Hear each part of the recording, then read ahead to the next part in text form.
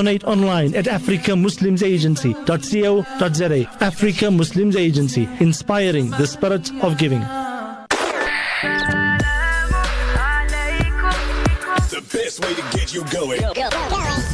This is VOC Breakfast with Gulam Fakir and Sabira Sheikh Essop, only on the Voice of the Cape. Welcome to it. This is Breakfast on 91.3 FM with Gulam Fakir, Sabira Sheikh Essop with you all the way through until 9 o'clock this morning, inshallah. So as you may know that yesterday was the deadline for Hajj travel operators to refund pilgrims. Last week, Sahuc issued a warning to Hajj tour operators to refund people who could not perform the pilgrimage last year due to the COVID-19 pandemic. And so last night, Sahuc was pleased to announce that since the last two correspondences that they've issued in the last 2 weeks or so, there have been some of the Hajj travel operators that have completed, this agreement and the refunding. But to talk us through this, Mr. Shaheen Essop is the president of the South African Hajj and Umrah Council to flesh this out a little bit more for us. Shaheen, Assalamu alaikum, and shukran so much for joining us on Breakfast 91.3 FM. 6 of those operators gave, basically reasons as to why or how they can go about doing that.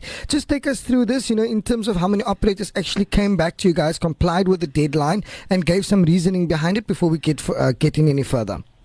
Bismillahir Rahmanir Rahim. Assalamu alaikum wa rahmatullahi wa barakatuh. Jazakallah Gulam and Sabira for the opportunity, and all the very best to everybody down in the Western Cape in this beautiful week ahead, inshallah. Yes, as the press release indicates, that 6 of the 8 operators have basically reverted back to Sahuc within the stipulated time, and basically given an indication as to what their plans are, how they're doing things. As we well know, as of now, as of this very moment, there is still extreme difficulty to get monies out of the Kingdom of Saudi Arabia from a perspective of monies that were paid over. So none of these Hajj operators have basically been paid by the Kingdom of Saudi Arabia as yet, are sitting with that money. That we just need to make very clear. And secondly, I just want to make it very, very clear. When publicizing a list of this nature, Hajj operators' names are placed onto this press releases.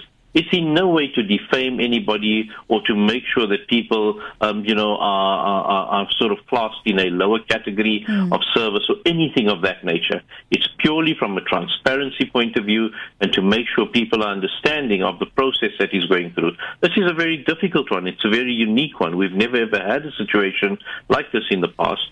And I think it's only imperative that people understand that, for the intent that it is presented. So where we stand right now, in terms of these 6 Hajj operators, they've either come back, and one of the Hajj operators, in fact, in the last 10 days or so, subsequent to our 1st of February, press release, had indicated that, through the efforts that we have had and through their continuous efforts as well, there has been some monies repatriated from one of their counterparts in the Kingdom of Saudi Arabia, and as a result, they've managed to pay out quite a significant number of pilgrims in that particular regard. They're waiting on some, assistance from local, businessmen who have been, in the process of assisting them with some significantly large numbers that will help them to obviously, fulfill the balance of the outstandings. For the rest of them, they've come to us with a plan. They presented their plans. We've looked at it and we've interrogated it.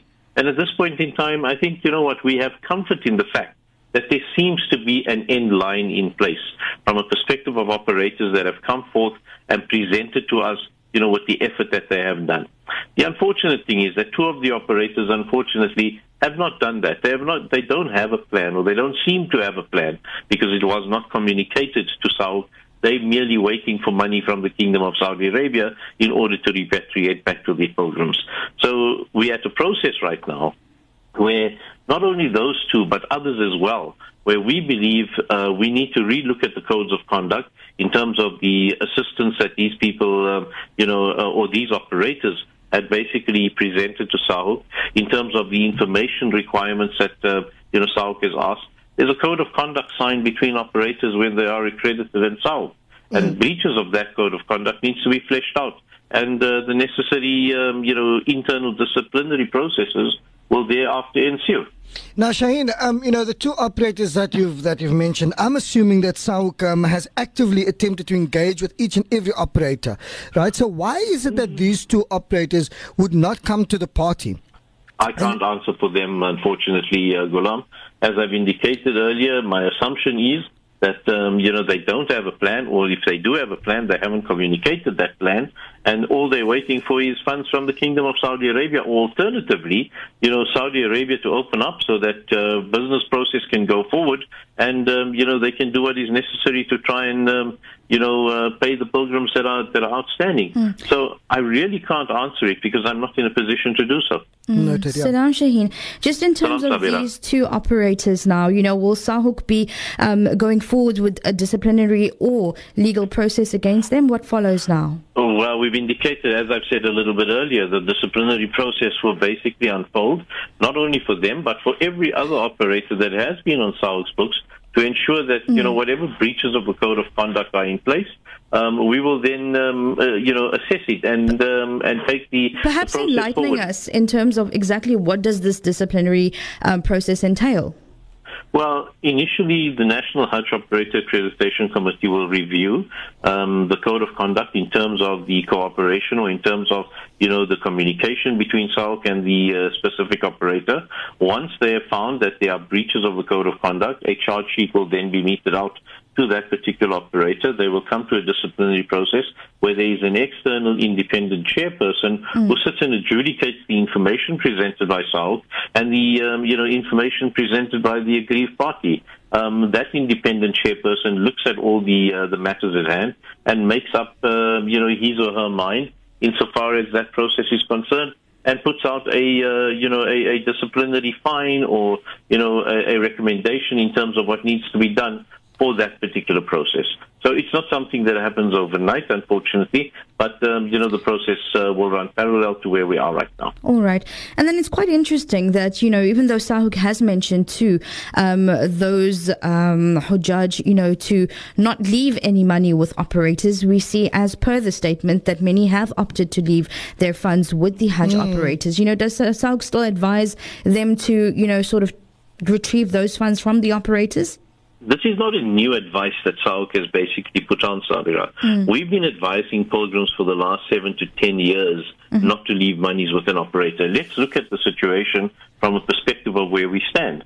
Number one, we can't foresee the future. We don't know what the future is going to hold for that particular operator or for the industry at large. And specifically in this day and age, and in the time that we find ourselves with COVID-19 at the helm of everybody's tongue, with business falling by the wayside, not only the travel industry in the Hajj and Umrah space, but travel industry at large falling by the wayside or finding it extremely difficult to operate in these times. Ramadan, as we know, is closed for South Africans and for people around the world because the Kingdom of Saudi Arabia have indicated until now, they've not changed that their borders may only open on the 17th of May. So again, it means that where are these operators going to find the funds if that is their only form of business in that particular area of expertise? We're a little bit concerned in that particular regard, but again, it's up to them to come and tell us what their plans are, and not for us to speculate. Now also, Shaheen, with regards to, the Hujjaj, if they didn't hear anything from the operators, you have set another deadline now for Friday the 26th of Feb.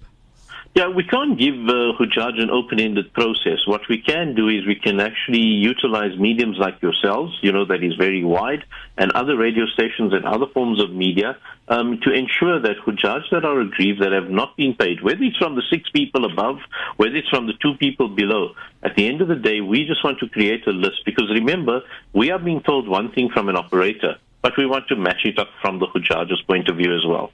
So if, for example, one of the pilgrims in that 6 don't fall. Let's just use a hypothetical scenario.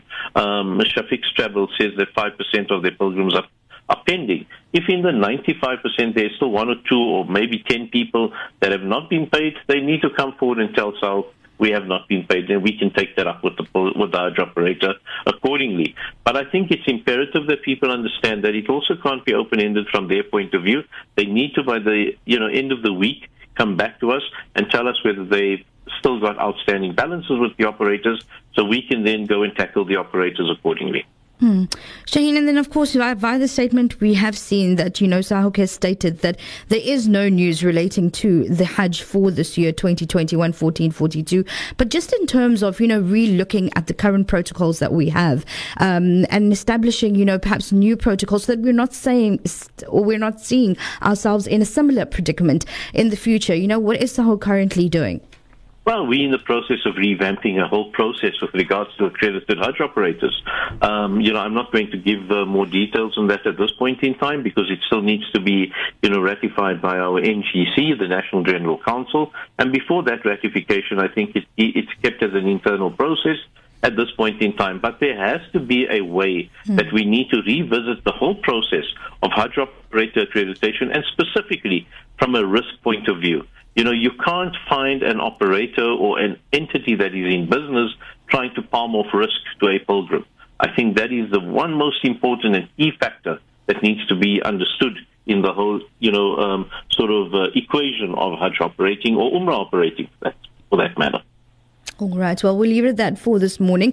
Sahuc's Shaheen Essop there speaking to us with regards to an update about the Hajj refunds for last year, 2020-14-41. 6 of the 8 operators have come forward to provide some further information and a plan of action going forward. They have prioritized in terms of accommodation and flight refunds. I think most of them are awaiting those flight refunds as well. But in terms of those accommodation refunds, that pretty much has been sorted out. So it's good to see some headway being made in the story. As further information does become available, we certainly will be keeping you updated.